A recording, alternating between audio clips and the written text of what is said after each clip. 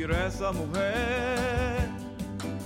Estoy impresionada cuando se ven vampiresadas.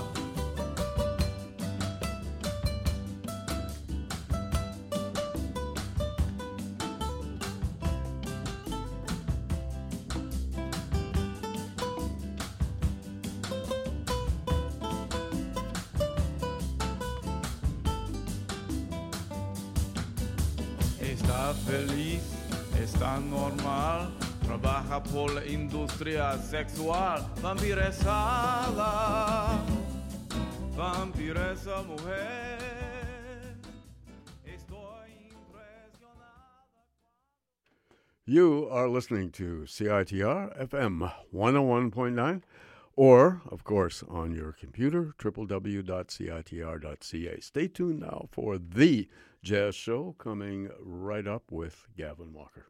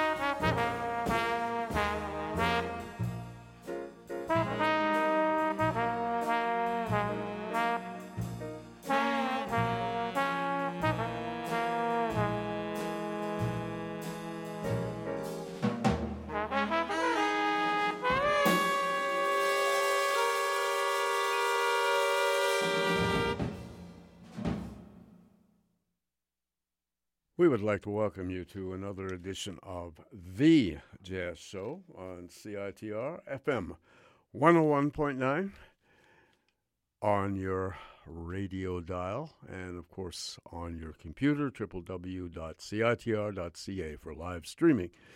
My name's Gavin Walker, and we have an incredible variety of music to play for you this evening, all kinds of different things. We're actually, a little later on, we're going to... there is a recently undiscovered John Coltrane album, although it wasn't, the intent wasn't to make an album. It actually was a soundtrack for a National Film Board movie about French Canada in 1964. I'll tell you more about that later, but Mr. Coltrane and the Coltrane Classic Quartet did some music for the soundtrack of that film. And as I mentioned before, it wasn't meant to be a record date, but the music is quite incredible. It was recorded in 1964, and of course the Classic Quartet was at its peak, and there's some wonderful moments on this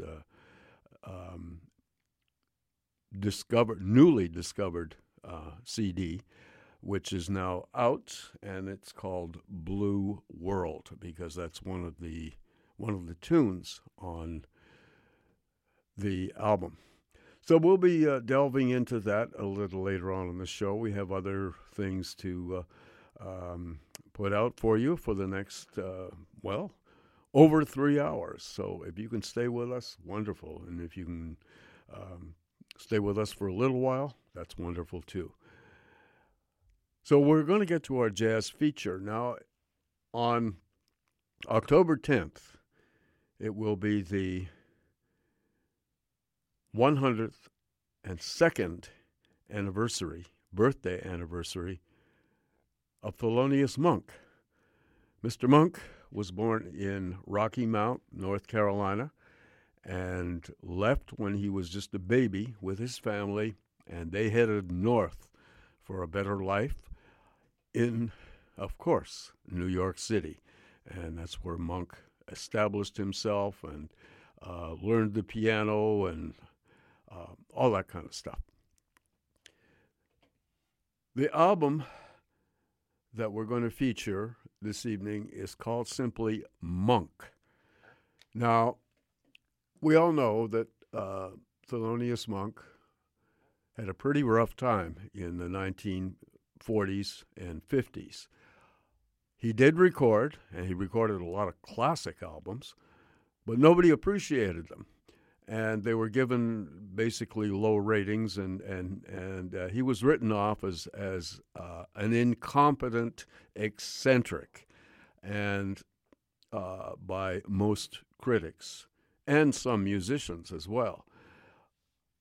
And with an unfortunate set of circumstances, if you worked in New York in alcohol dispensing establishments, as most of the nightclubs were, you had to have what they called a cabaret card.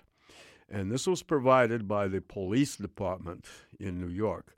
And this card gave you the right to work in these places. And, of course, waiters, waitresses, servers, and musicians, people that were employed in the clubs, they had to get a cabaret card. But it could be taken away for a variety of reasons. And it could be taken away if they found marijuana in your possession or some sort of felony. And what happened to Monk sometime around 1951, he was in a car with one of his close friends, and of course, it was two black men in a car. They were stopped by the cops for basically no reason, but of course the cops wanted to search them. And Monk's friend got rid of some of the marijuana by planting it in Monk's pocket. Now, Monk didn't use marijuana. And, of course, they found it. The cops did a search and empty your pockets, guys, and all this kind of stuff. And that was when Monk lost his cabaret card and his ability to work in New York. Now, he managed to get some gigs out of town or outside of the boundaries of New York City. That was okay. And maybe some underground work in New York. But it basically hampered him from getting work. So not only did he have strikes against him, people's attitude toward him as a musician, his records, he recorded for Blue Note and Prestige Records, and they didn't sell. And nobody bought them. And, of course, when they were reviewed in the jazz magazines, they were low-rated. And so he had a lot of strikes against him. But he persisted. He believed in himself and his music. And, of course, he did have musicians that respected him and realized that he was something of a genius. That all kind of changed in the mid-'50s. He signed with a new record label, with a wonderful producer who was a big fan of his. And I'm talking about the great Orrin Keepnews, who owned Riverside Records. And he bought out Monk's contract from Prestige Records and began recording some of Monk's most significant recordings for Riverside. And, of course, once they were issued, they were given great ratings, and all of a sudden there was a resurgence or not a resurgence necessarily, but an appreciation of Thelonious Monk. Critics came around. He eventually got his cabaret card back, so he was able to work and get some steady gigs and put a permanent band together to play his music. And things were beginning to really look up. And all throughout the 50s into the late 50s, Monk was doing very well. And, of course, people realized his importance in the music. The next big step was the 60s. And he signed with Columbia Records, which was one of the biggest recording labels anywhere. And their distribution was excellent. And Monk began recording for them. And one of his best-selling records was his very first for Columbia, called Monk's Dream, an excellent record. But they all were excellent. And, of course, he continued to, by that time he had a permanent quartet with, there were a few changes in the rhythm section, but basically his right-hand man on tenor saxophone was the redoubtable Charlie Rouse. Monk had worked with Sonny Rollins, who was one of his favorites. He worked with John Coltrane. He worked with Johnny Griffin. However, Charlie Rouse turned out to be his long-standing partner on the front line. And Rouse played with Thelonious for over 11 years. So Monk continued to record for Columbia Records, just excellent albums. And then he received the honor of being on the cover of Time magazine with a great article on Monk and his trials and tribulations and his eventual triumph. This was a real feather in his cap. Monk was also touring the United States, playing all over, and touring Europe as well.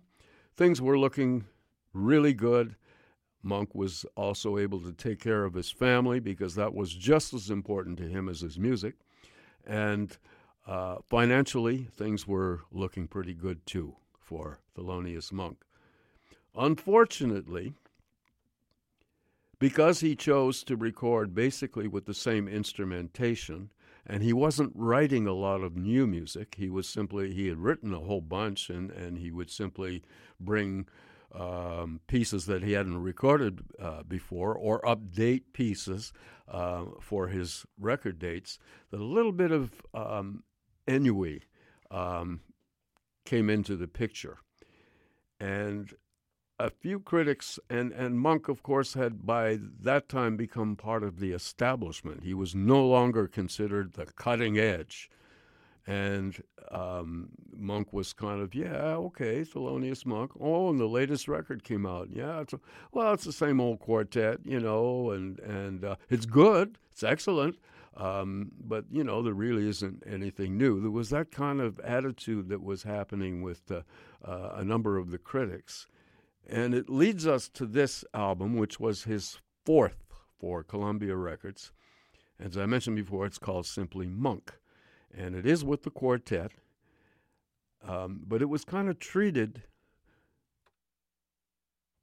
sadly, in an offhanded manner. Now, today, any recording by Thelonious Monk is studied and revered, and his genius is totally recognized. But back then, in the mid-'60s, there was that sort of, same old, another record by Monk's Quartet. Oh, yeah, well, it's good. Yeah, fine, we'll give it 4 stars, and etc. So there was that sort of little bit of a ennui attitude that was happening on the jazz scene. And this record that we're going to play this evening, this album, is really good. And sadly, it was the subject of a little bit of neglect, and unjustifiably.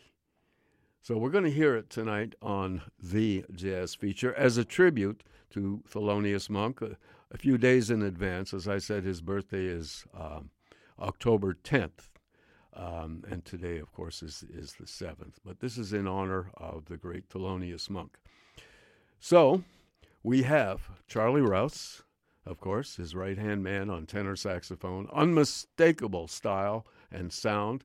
And we have on bass Larry Gales, and on drums, the great Ben Riley. And these two gentlemen stayed with Monk for over 4 years and became one of his finest rhythm sections. The tunes. We begin with one called Liza, All the Clouds Roll Away. It's a standard tune given the unique Thelonious Monk treatment, and he treats it the way Thelonious Monk would. And the second tune is a solo piano effort done on the same time. All of this was recorded in late October of 1964. The second tune is a solo piece, just Monk alone at the piano, and one of his favorite tunes is a standard tune, April in Paris. And, the tune, April in Paris, Chestnuts in Blossom, all that kind of stuff, by Vernon Duke. The third tune is a children's song, and it's Monk did a wonderful variation on that old children's song called That Old Man, and you'll recognize the melody when you hear it. Then a wonderful tune by Irving Berlin, lesser known. Monk loved these old tunes that sort of became very, very obscure. And this is one of Irving Berlin's more obscure tunes. The tune is called I Love You, Sweetheart of All My Dreams. Yes, so that's tune number 4, and that's a solo piano. Now, I was in error by telling you that tune number 2 was a solo piano piece. It isn't. It's by the band. So I'll correct that right now. So tune number 4, that obscure Irving Berlin tune, is a solo piece by Mr. Monk. Tune number 5 is an old standard tune that Monk loved to play called Just You, Just Me. And tune number 6 is a remake of one of his earlier compositions that he wrote in honor of one of his great supporters. That was the Baroness Nika Rothschild, and her full name was Panonica, and Monk used her full name as the title of the tune. It's dedicated to Nika Rothschild, but it's called Panonica. The final tune is dedicated to his Columbia record producer, the redoubtable Tio Machero, and he calls that tune simply Tio. and that's the only new real Monk original on this album. So, without further ado, Charlie Rouse on tenor saxophone, Larry Gales on bass, Ben Riley on drums, and of course, the wonderful genius of the piano and of jazz music, the one and only Thelonious Monk. Our jazz feature for this evening.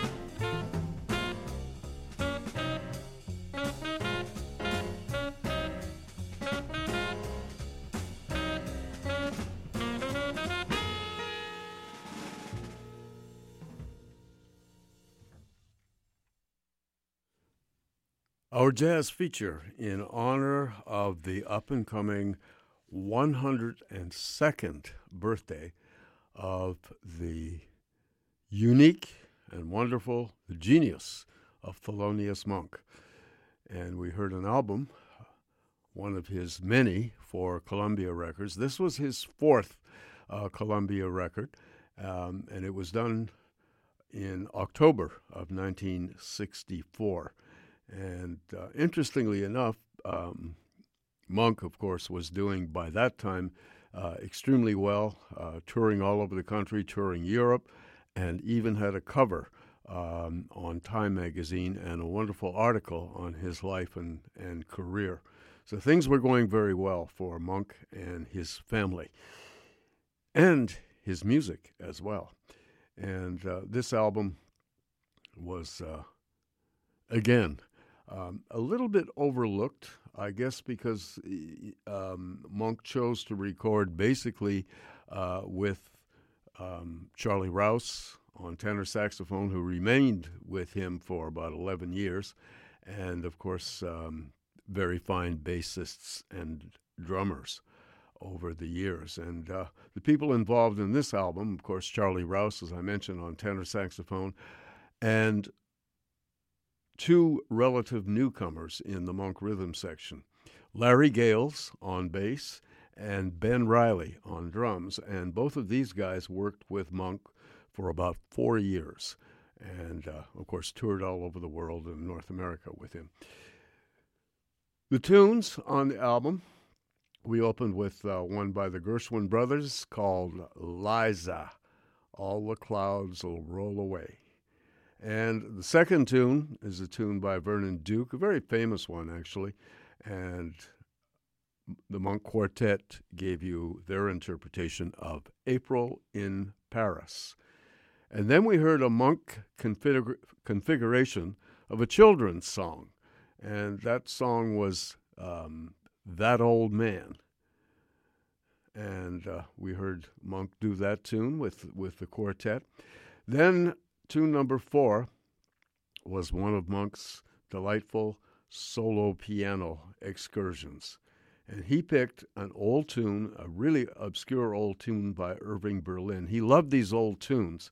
And he actually recorded a couple on other albums, and nobody could identify them on some of his earlier albums. Columbia, of course, had the ways of finding out, but when Monk was recording for independent labels, he did record a couple of obscure tunes, and nobody knew where they came from. And Monk wouldn't tell anybody either. He just knew them. Anyway, the solo piano piece was by, as I said, Irving Berlin, and it was called I Love You, Sweetheart of All My Dreams. That's the title. And tune number 5, we bring back the quartet for a standard tune that Monk liked to play a lot, called Just You, Just Me. And then we heard a wonderful Monk composition dedicated to one of his supporters and mentors, the great Baroness of Jazz, Baroness Nika Rothschild. And her full name was Panonica. And that's the title of tune number 6, Panonica, dedicated to Nika. And the final tune was dedicated to Monk's producer at Columbia Records, Tio Machiro, and it was called simply Tio. So that's the date, October 1964. The album is called simply Monk, and in honor of Thelonious Monk's 102nd birthday. So we hope you enjoyed the quartet, Charlie Rouse, and, of course, one of the great masters of music, Thelonious Sphere Monk.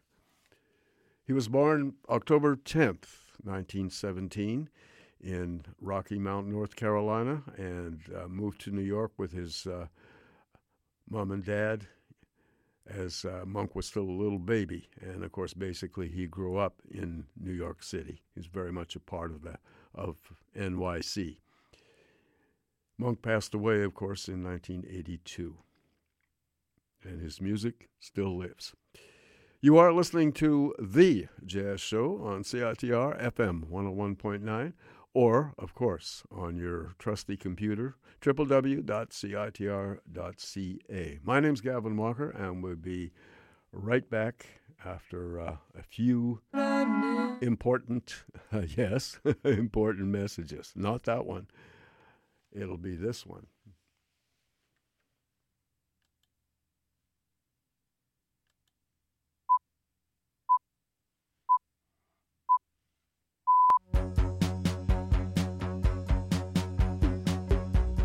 From September 26th to October 11th is the Vancouver International Film Festival. VIFF presents the world's best cinema fused with related talks and events in a unique Films Plus model. Annually, VIFF presents over 320 films and events, plays host to approximately 400 industry professionals from around the globe, and boasts the largest Canadian film program in the world. Tickets are on sale now. Go to VIFF.org or the Van City Theatre box office to purchase yours today. Wake up in June.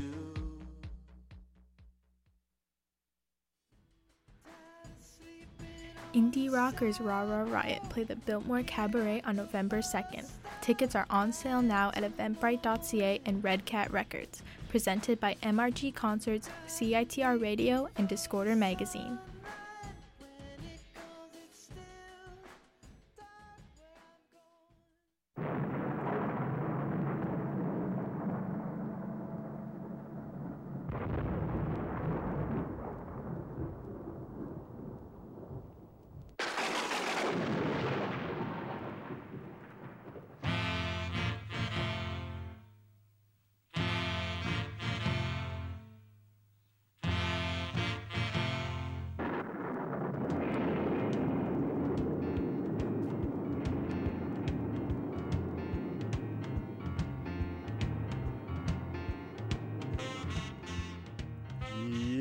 We got to look at the weather, and tonight is mainly cloudy with a few showers off and on throughout the evening, and a little windy this evening too with a low of 6. Tomorrow things brighten up a little bit with a mix of sun and cloud. There may be a 30% chance of a shower in the morning, but that's going to diminish, and we're going to have a high of 14 tomorrow. And then Wednesday, Thursday, and Friday, cool but sunny, with lows between 1 and 2 and highs between 9 and 13. So not too bad for those 3 days. And then Saturday is a mix of sun and cloud, pleasant still, with a low of 6 and a high of 14. And Sunday is cloudy with a low of 7 and a high of 14 for the weekend. Actually, it's a long weekend, too, because Canadian Thanksgiving is coming up. It'll be next Monday evening. So that's a long weekend. So it doesn't look too bad for the weekend. So there you go. The weather.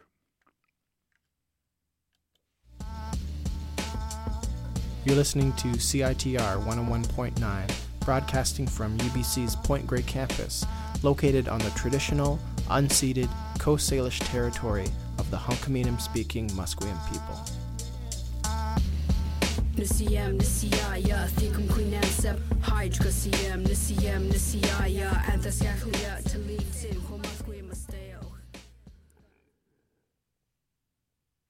We're going to play a couple of tunes by Miles Davis, and these are rare. They only came out on a box set, and there's an interesting story here, which I don't want to go on too long about because the music is more important than my story. But Miles decided that his regular band of the early 60s, people were leaving the band, including his piano player, and who was Wynton Kelly, and his bassist, Paul Chambers. And Miles was looking to form a new band, which he did. Paul Chambers, the bass player, recommended a young man who was just new on the New York scene, and his name, Ron Carter. And, of course, immediately Miles took to Ron Carter, and that was part of the group. The other people involved, Jimmy Cobb, Miles' drummer of the time, decided to stay on for this tour of the West Coast. And after that, then Cobb was going to leave Miles permanently, but he agreed to do this one tour of the West Coast. The other people were the great Harold Mayburn on piano, who just passed away, and George Coleman on tenor saxophone, and Frank Strozier on alto saxophone. Now, that band never recorded, but they did appear in Vancouver, and many of us got a chance to hear that band. It's still talked about today, but unfortunately, there are absolutely no recordings that exist of that. Eventually, Miles, after his Vancouver gig, he played a short gig in Seattle and then played 2 weeks at San Francisco's leading jazz club, the Black Hawk.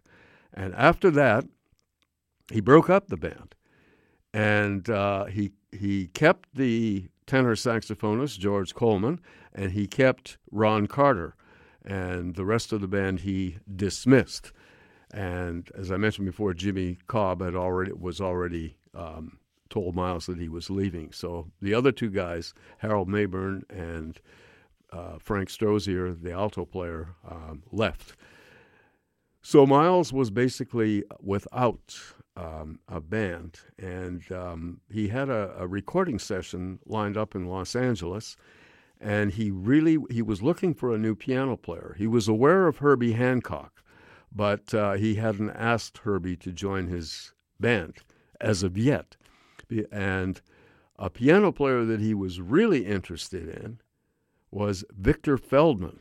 And Victor Feldman had played with Cannonball Adderley, and he was very, very busy playing lots of jazz in Los Angeles, but he was also playing on movie sets, TV shows, all kinds of stuff, and playing on pop music dates. Victor was very busy, making lots of money as well. And Miles asked Victor to do this recording session with him, and also asked him to join the band. And Victor said, well, thank you very much, but no thanks. I'm very happy here in Los Angeles. I really don't want to tour. I'm not interested. And Miles kept offering more and more money, but Victor Feldman said, no, I'm not interested. So that was that. And the other factor that Miles was going to hire was a Los Angeles-based drummer by the name of Frank Butler, one of the great drummers. That didn't happen either. However, the band did record with Victor Feldman on piano, Frank Butler on drums, Ron Carter on bass, and tenor saxophonist George Coleman, who stayed in the band, and, of course, Miles. These two tracks we're going to hear were never released. And they're very interesting because both compositions are by Victor Feldman, and they entered into the repertoire when Miles eventually went back to New York and found Herbie Hancock and Tony Williams and formed the basis of the second great quintet. These tunes by Victor remained in the repertoire. So we're going to hear this very rare version of two of these tunes by this quintet. First one is called Joshua, and the second tune became a title of an album, as a matter of fact, 7 Steps to Heaven, and these were never before issued. They were all recorded in April of 1963 in Los Angeles. So here then, some rare items by Mr. Miles Davis and Company.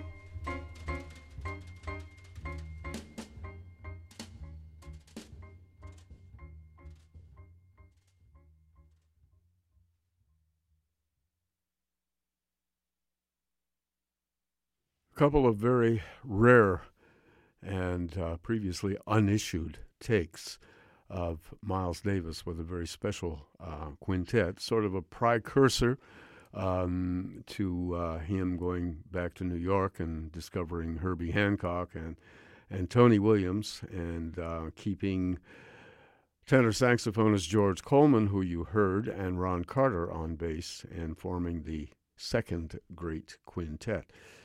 Of course, eventually George Coleman was replaced by Wayne Shorter, and of course, the rest is history.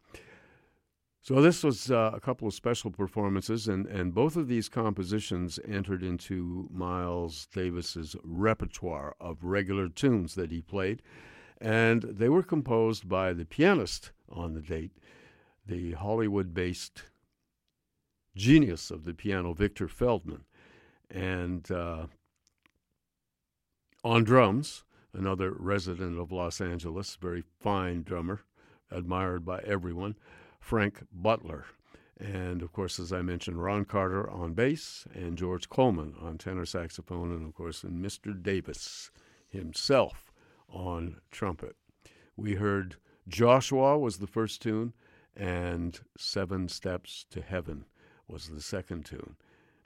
And eventually, Miles recorded, as I mentioned before, he recorded those tunes many times with his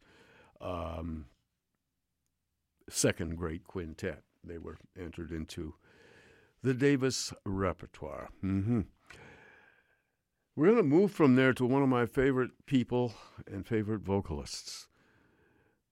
A lot of people don't know about Woody Woodhouse. Woody Woodhouse was a resident of Seattle. He was originally from Detroit, And we were really good friends for years. I met Woody back in the way back when.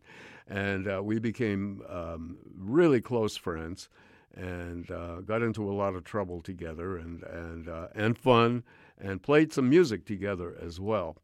And Woody is just to me, one of the finest male jazz vocalists. He had a natural way of phrasing, he had a beautiful voice, and, we're going to play some music by Woody Woodhouse. As a matter of fact, he recorded this album right here in Vancouver. It was recorded for a CBC radio show, and it was my good friend Don Fraser put this album and this group together. And Don Fraser, of course, is a wonderful drummer, and he's very much with us.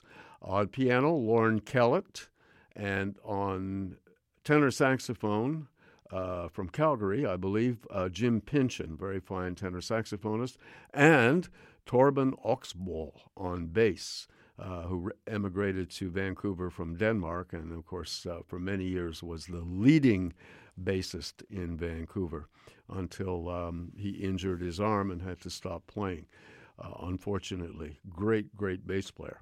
And Woody Woodhouse is the singer, backed up by Don Fraser's quartet.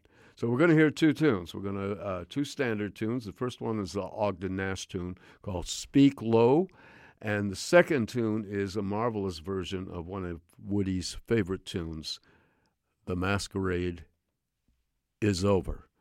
And then we're going to follow that with kind of a novelty tune from a different album that Woody recorded in Seattle with some Seattle musicians. I'll tell you who they are after we hear it. But after we hear The Masquerade Is Over, we're going to hear The Snake, and you'll like that one too. So here then is my old friend, the late, sadly, but great, Woody Woodhouse.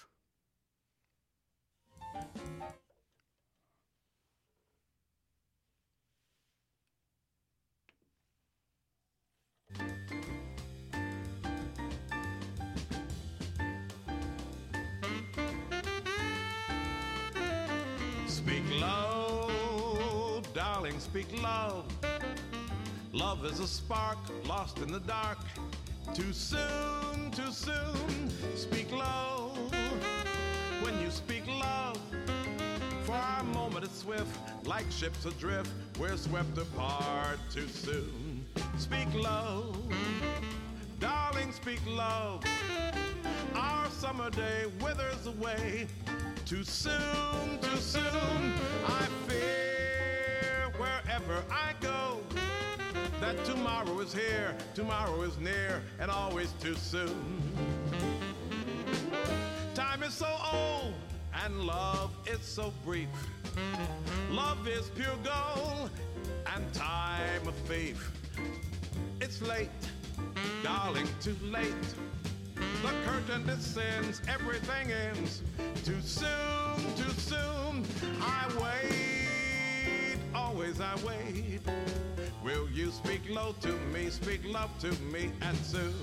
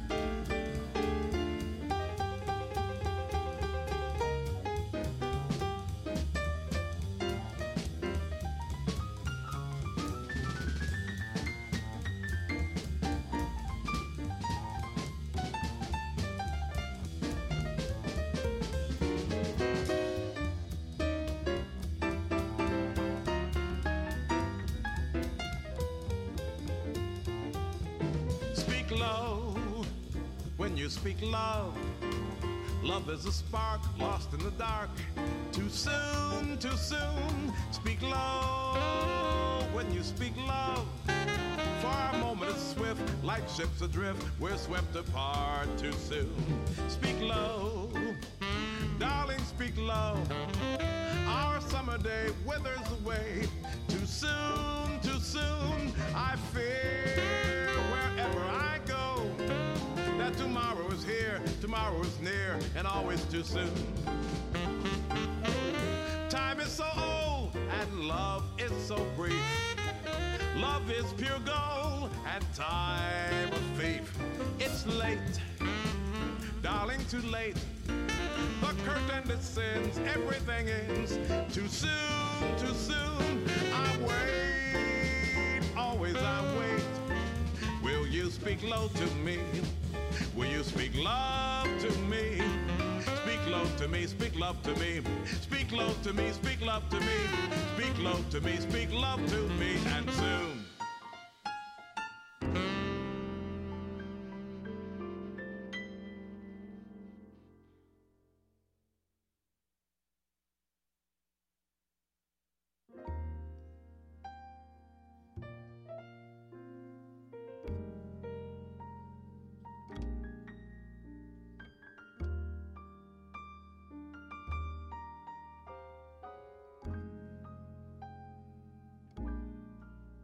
Your eyes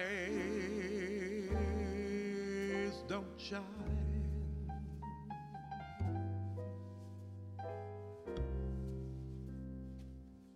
like they used to shine, and the thrill is gone. When your lips meet mine, I'm afraid,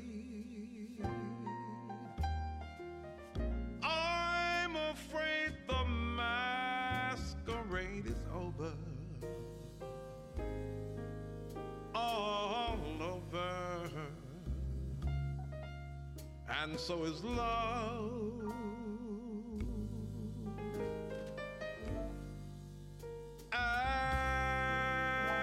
And so is love.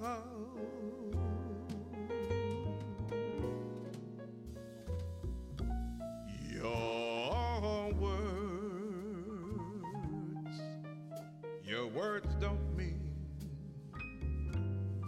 they don't seem to mean what they used to mean. They were once inspired, but now they're just routine. That's why I'm afraid.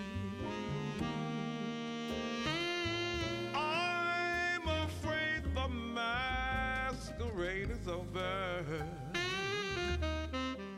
all over, and so is love.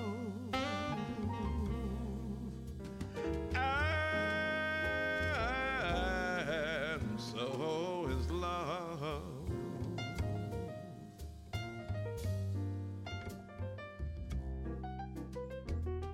I guess I'll have to play Pagliacci, get myself a clown's disguise, and learn to laugh like Pagliacci, with tears here in my eyes.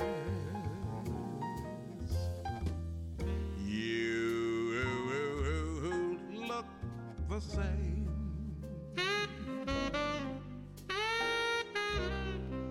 You are a lot the same.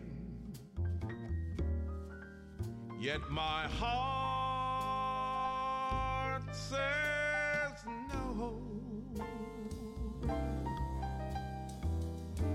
you're not quite the same, and I'm afraid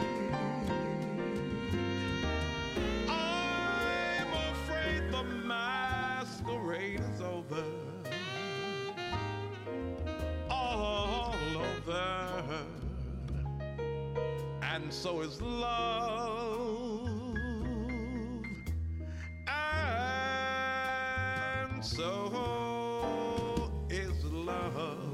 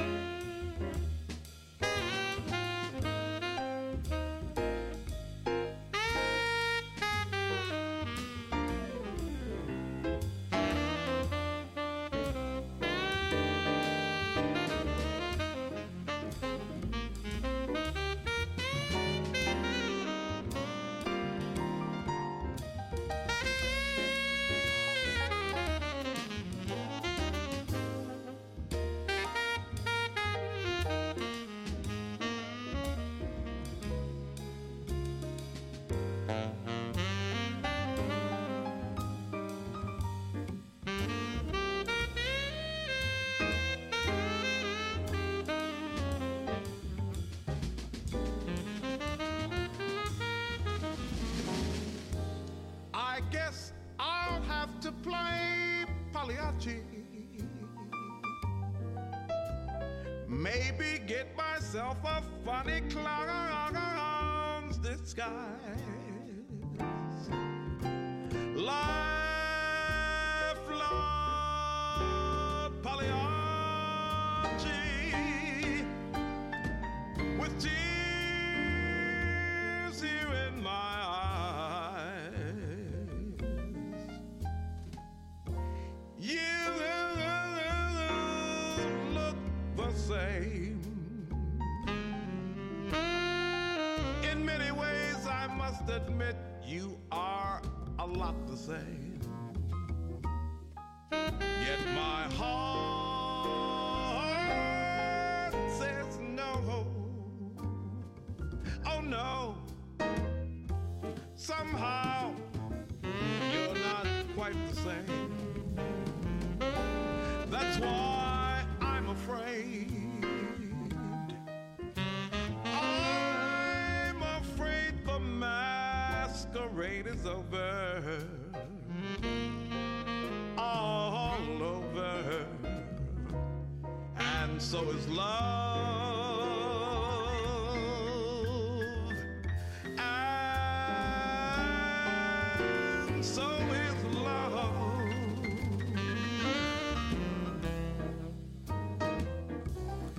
It's all over,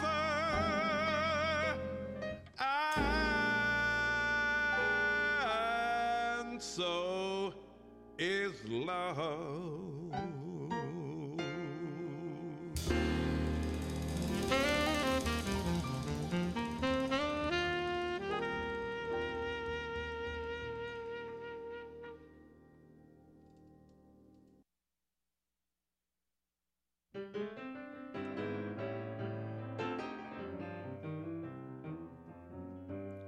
It was on the way to work one morning on the path alongside the lake, where a tender-hearted woman found a poor half-frozen snake. His pretty colored skin had been all frosted with the dew. Poor thing, she cried, I'll take you in and I'll take care of you. Take me in, tender woman, take me in for heaven's sake. Take me in, tender woman, sighed the snake. She wrapped him up all cozy in a coat of finest silk, and then she laid him by the fireside with some honey and some milk. She hurried home from work that night, and soon as she arrived, she found that pretty snake she'd taken in had been revived.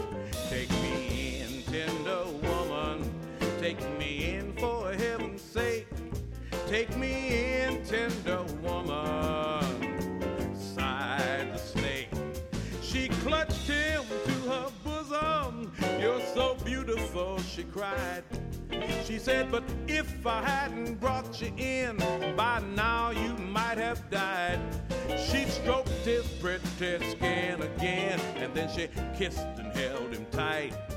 Instead of saying thanks, the snake gave her a vicious bite. Take me in, tender woman, take me in for heaven's sake. Take me in, tender woman, sighed the snake. I saved you, cried the woman, and you've bitten me, but why? You know your bite is poisonous, and now I'm sure to die. Ah, now shut up, silly woman, said the reptile with a grin. You knew damn well I was a snake before you took me in. Take me in, tender woman, take me in for heaven's sake. Take me in, tender woman, sighed the snake. Take me in, tender woman, take me in for heaven's sake. Take me in, tender woman, sighed the snake. Take me in, tender woman, take me in for heaven's sake. Take me in, tender woman, sighed the snake.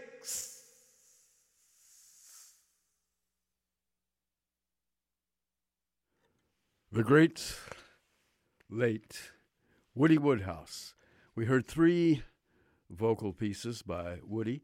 The first 2 were recorded right here in Vancouver with a group of friends of mine for the CBC a few years ago with, of course, Woody singing with Jim Pynchon on tenor saxophone, Lorne Kellett on piano, Torben Oxbow on bass, and Don Fraser leading the band on drums. And we heard Ogden Nash's great tune, Speak Low, and then we heard a wonderful rendition of The Masquerade is Over.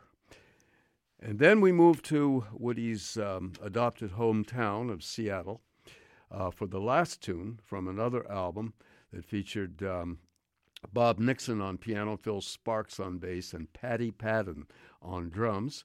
And we heard Woody do a great tune with a little bit of a fable, and it was called The Snake. There you go. One of my favorite people and one of my favorite singers, Woody, the great Woody Woodhouse. We're going to turn now to, I'd like to mention that you are listening to The Jazz Show on CITR FM 101.9. Or, of course, if you listen on your computer, it's www.citr.ca for live streaming. And 2 great websites I would like to mention.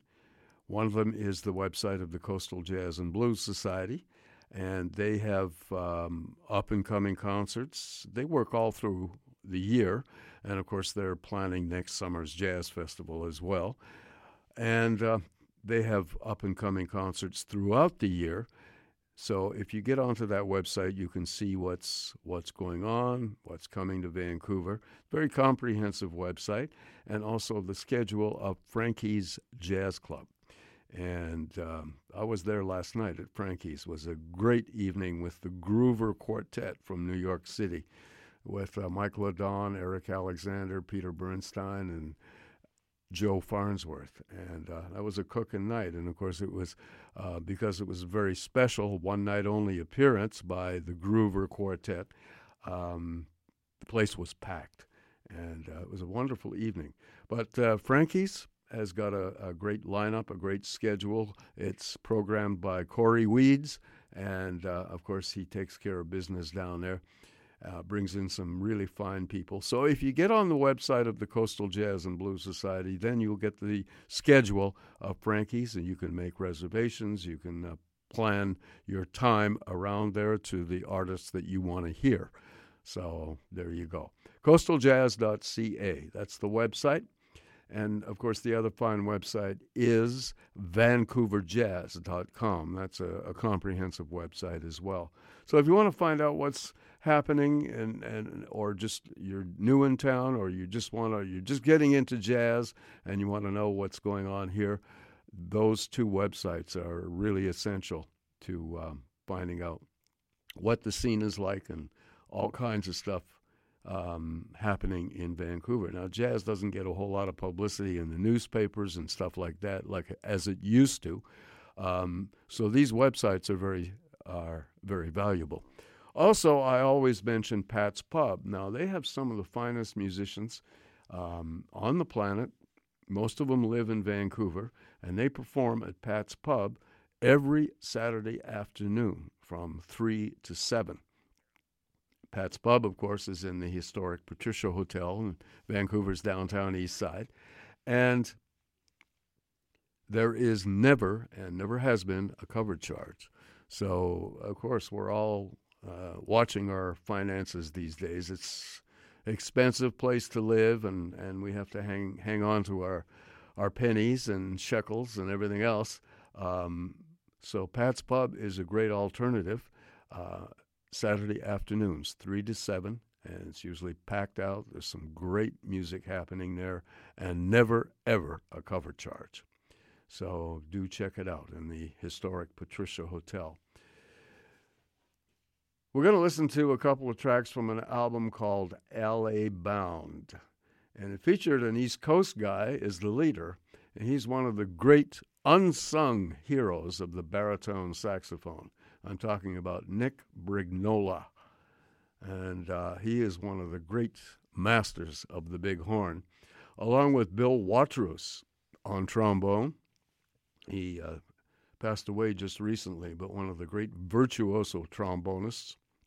Dwight Dickerson on piano, John Hurd on bass, and Dick Burke on drums. We're going to hear two tunes. The first tune was written by Duke Ellington's alter ego, Billy Strayhorn, and it's called Smata.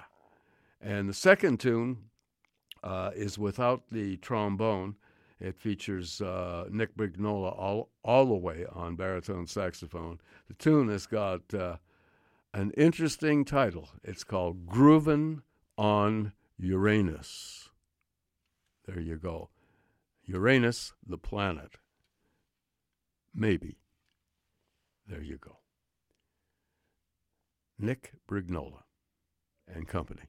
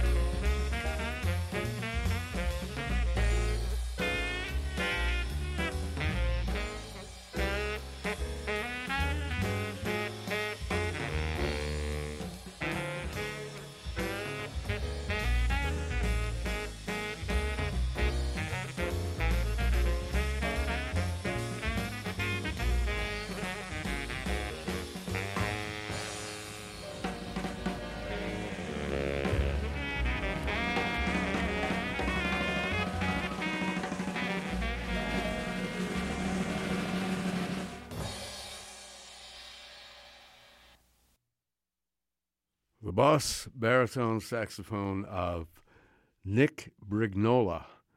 And unfortunately, you know, when people talk about the baritone saxophone, they often forget about Nick. And he's originally from upstate New York and was visiting the West Coast to do this particular album. Nick Brignola, master of the baritone saxophone.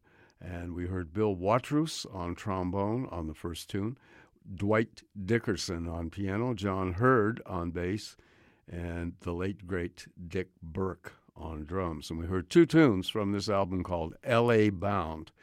And the first tune was written by, and with the full quintet, was written by Billy Strayhorn, and it's called Smada. And the second tune is Nick Brignola's original on the blues, and without the trombone. And that one is called Groovin' on Uranus. There you go. Nick Brignola. We'll be right back after a couple of brief messages with some music from the latest and previously undiscovered John Coltrane album. Coming right up, right after this.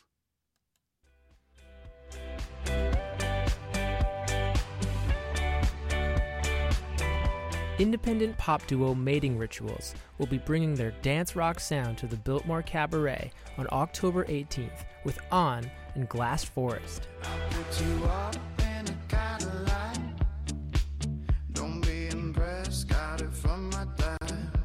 Get your tickets now at mrgconcerts.com or Red Cat Records.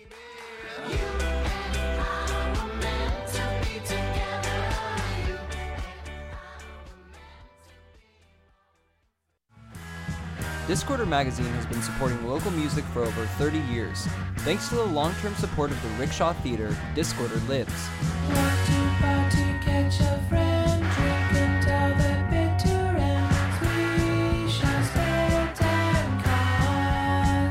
Your favorite bands are playing at the Rickshaw Theater. Check out their calendar just behind the cover of Discorder Magazine or at rickshawtheater.com.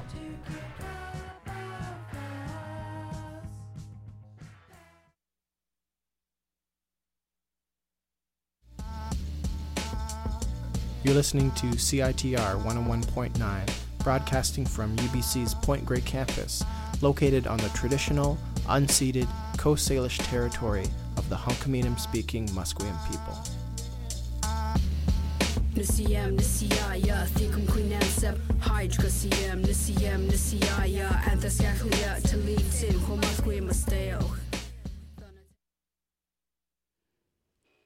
Back to music. In 1964, of course, was a pivotal year for John Coltrane and the Classic Quartet, which, of course, included Jimmy Garrison on bass, McCoy Tyner at the piano, and the incredible Elvin Jones on drums. Now, this previously undiscovered album was actually a soundtrack. Now, Coltrane never actually saw the movie, but he was contracted by the Canadian filmmaker, the late Gilles Groux, who was then working for the National Film Board, and he was also a big, huge jazz fan and loved John Coltrane's music more than just about anyone else, and heard the band in person, and actually befriended bassist Jimmy Garrison.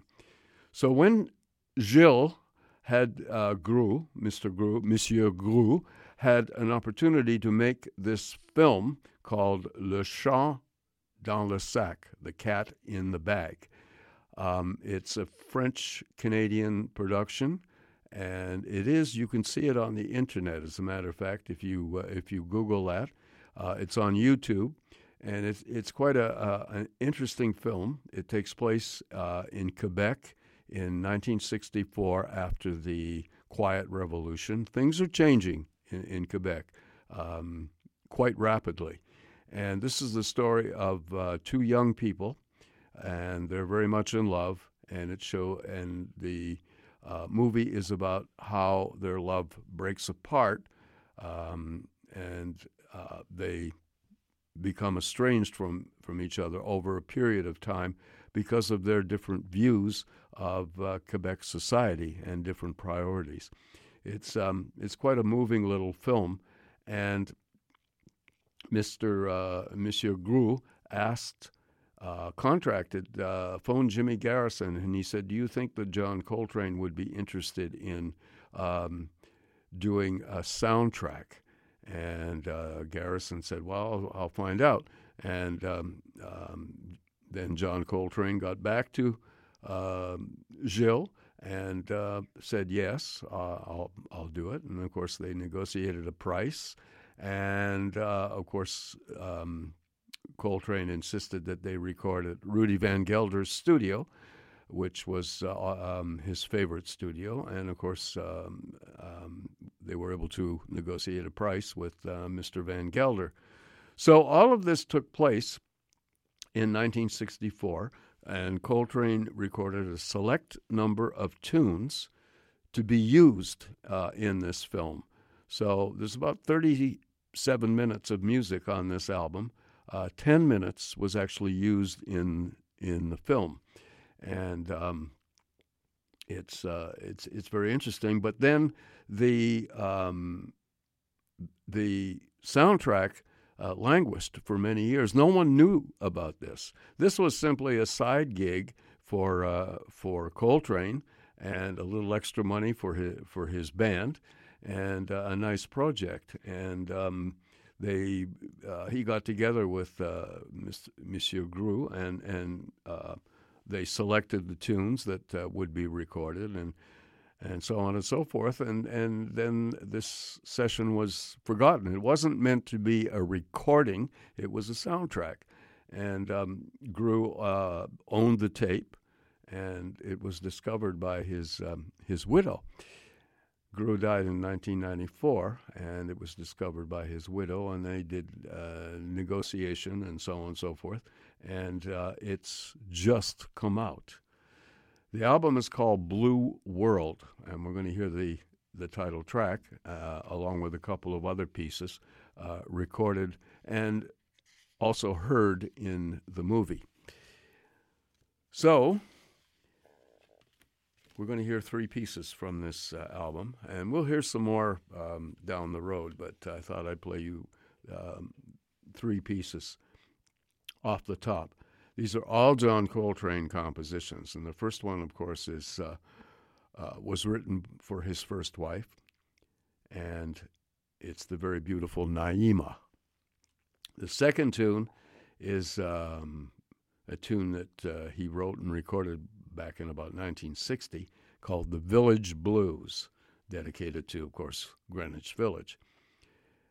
Tune number 3 is the title track, and it's a variation of a tune by Harold Arlen, but Coltrane reconfigured it and changed a few things in it, and he simply calls it Blue World. So it's basically his tune, and that's the tunes we're going to hear: Naima, Village Blues, and Blue World.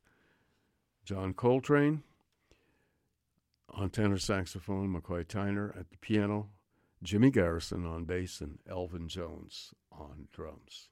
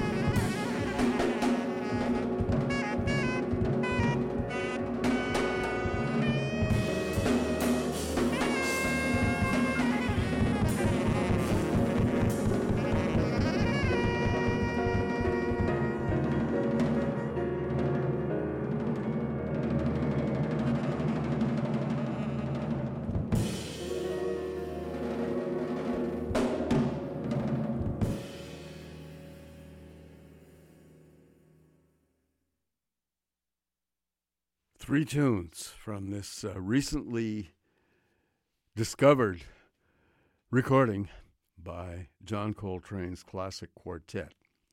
It's now available, and it was, as I mentioned before in the preamble, recorded as a soundtrack to a French-Canadian film produced by the National Film Board about life in Quebec in 1964, after the Quiet Revolution. Anyway, the album is called Blue World, and we heard three tunes from that. We'll hear some more music on forthcoming shows from this album. The whole album is really amazing because, of course, it's such a beautiful period for Coltrane's quartet. And even though I felt that there was a little bit of a lid on the performances here in terms of length and so on and so forth, Coltrane and the band were very aware that they were doing a soundtrack. So that's a whole different ballgame from actually doing a recording session. And then, of course, even that is different from playing live. Anyway, we heard three Coltrane compositions. The first one was, of course, dedicated to his first wife, and that was the very beautiful Naima. And then the second tune was called The Village Blues, and the third tune was the title track, Blue World. John Coltrane on tenor saxophone, McCoy Tyner at the piano, Jimmy Garrison on bass, and Elvin Jones on drums. Blue World.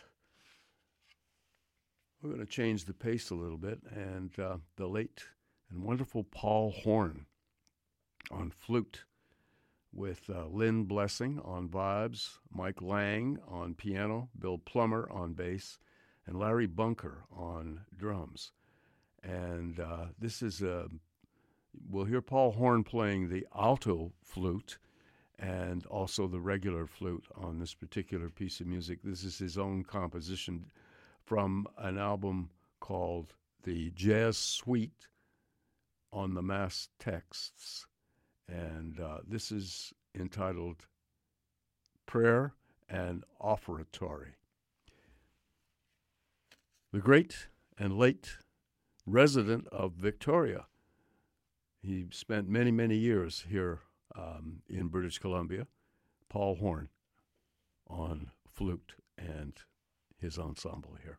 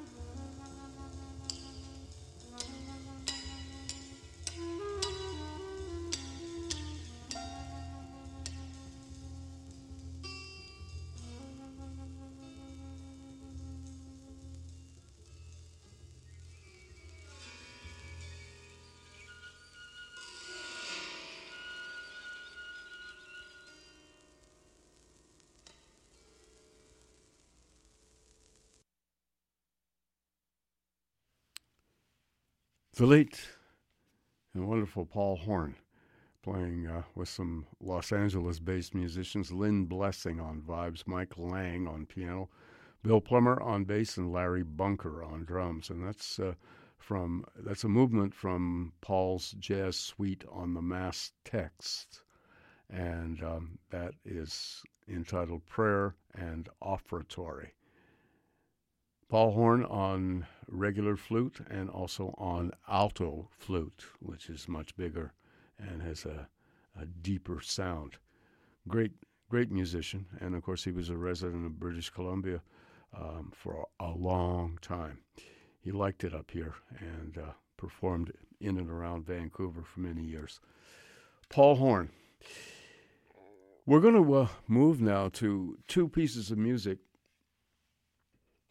The same piece, but two different interpretations of that piece. And it's written by one of the great alto saxophonists, originally from Kansas City, Missouri, Bobby Watson.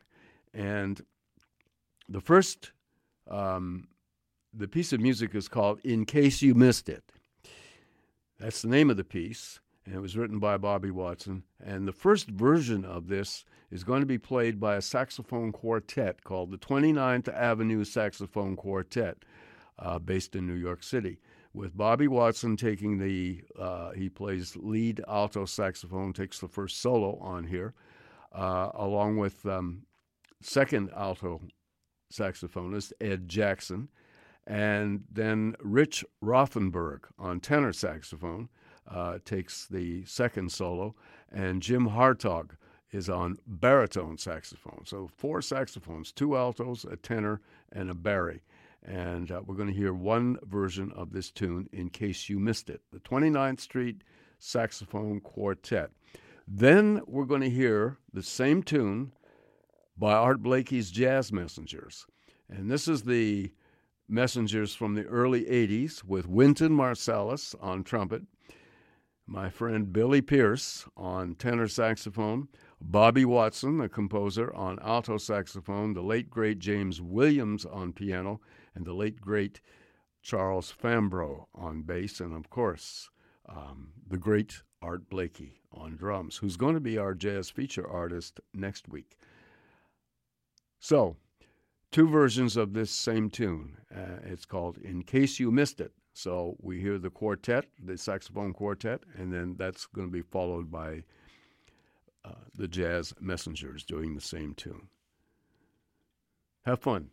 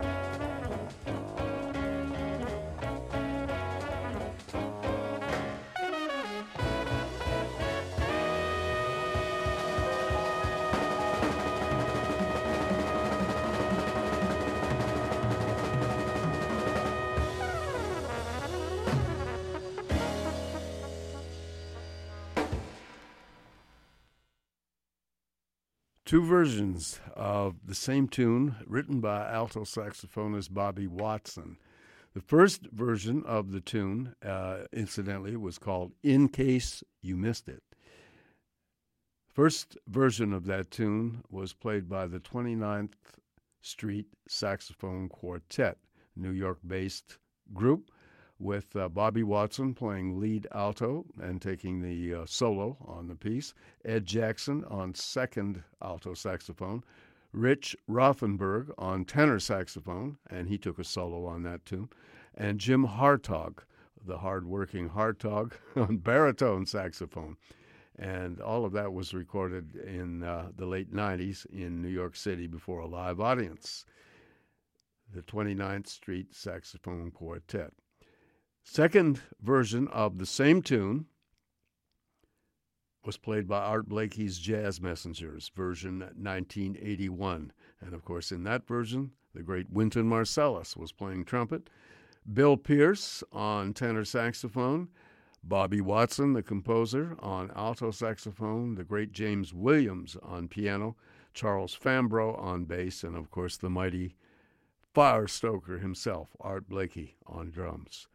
And we heard In Case You Missed It by the Jazz Messengers. Incidentally, Art Blakey is going to be our jazz feature artist next week because we're celebrating his 100th birthday anniversary. And we're going to be playing, as the jazz feature, what many people consider the definitive Jazz Messenger record, and one of the finest that Blakey ever recorded, and it's called Free for All. And it features the sextet with Freddie Hubbard on trumpet, Wayne Shorter on tenor saxophone, Curtis Fuller on trombone, Cedar Walton on piano, Reginald Workman on bass, and, of course, Blakey on drums. That's going to be our jazz feature album next week. That's what we're going to open the show with, Free for All. And it's, if you've never heard this one, it's absolutely astounding. was done in the studio, but it has that feeling of live music, that extra energy, and the band was hot.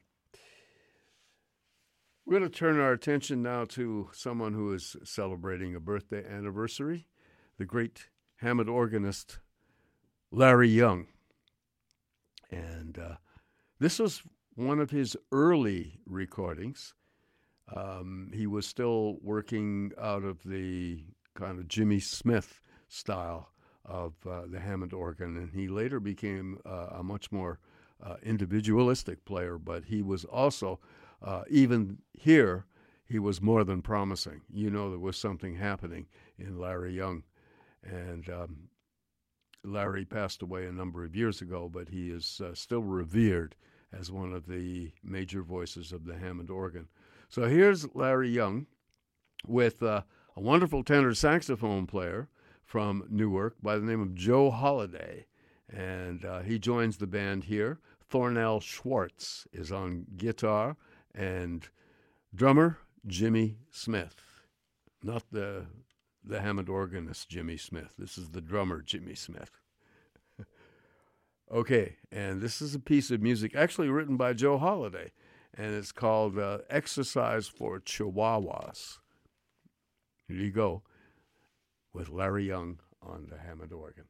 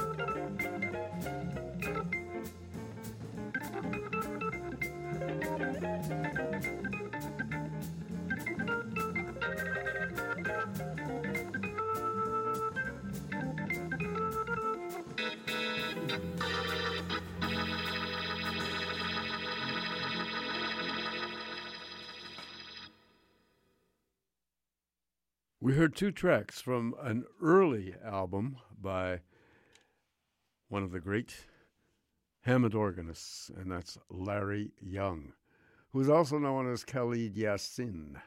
And Larry Young was actually celebrating a birthday anniversary.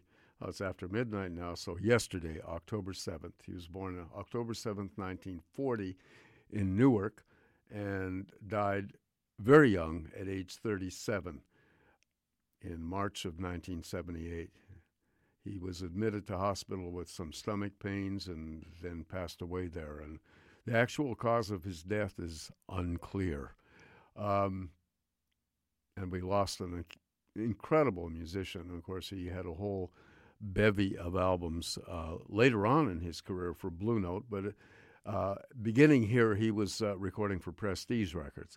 So we heard him with his working trio, Larry Young on Hammond organ, with Thornell Schwartz on guitar, Jimmy Smith on drums, and on the first tune, called Exercise for Chihuahuas, Joe Holiday on tenor saxophone. Now, he didn't make too many records. He was a great player from Newark and should have been better known, Joe Holiday. And then without Joe, the second tune was written by J.J. Johnson called Wee Dot, and that's it. Holiday wrote the first tune, Exercise for Chihuahuas, and J.J. Johnson wrote the second tune, Wee Dot. And that's it. Thank you very much. We hope you enjoyed some of the show, and if you were here for all of the show, that's wonderful too. My name's Gavin Walker. This has been another edition of The Jazz Show on CITR, and we'll bid you adieu for another week. We'll be back on Canadian Thanksgiving, which is next week, and as opposed to American Thanksgiving. That's a whole different ballgame down there. But we celebrate it too, and it will be celebrated next Monday. And we'll be here with another edition of The Jazz Show, and our jazz feature artist will be Art Blakey, celebrating his birthday anniversary. As a matter of fact, his centenary. And Art Blakey would have been 100 years old. All right, that's it. We'll see you in 7 days' time on behalf of CITR FM 101.9, or, of course, on your computer, www.citr.ca. My name's Gavin Walker. See you then. Bye-bye.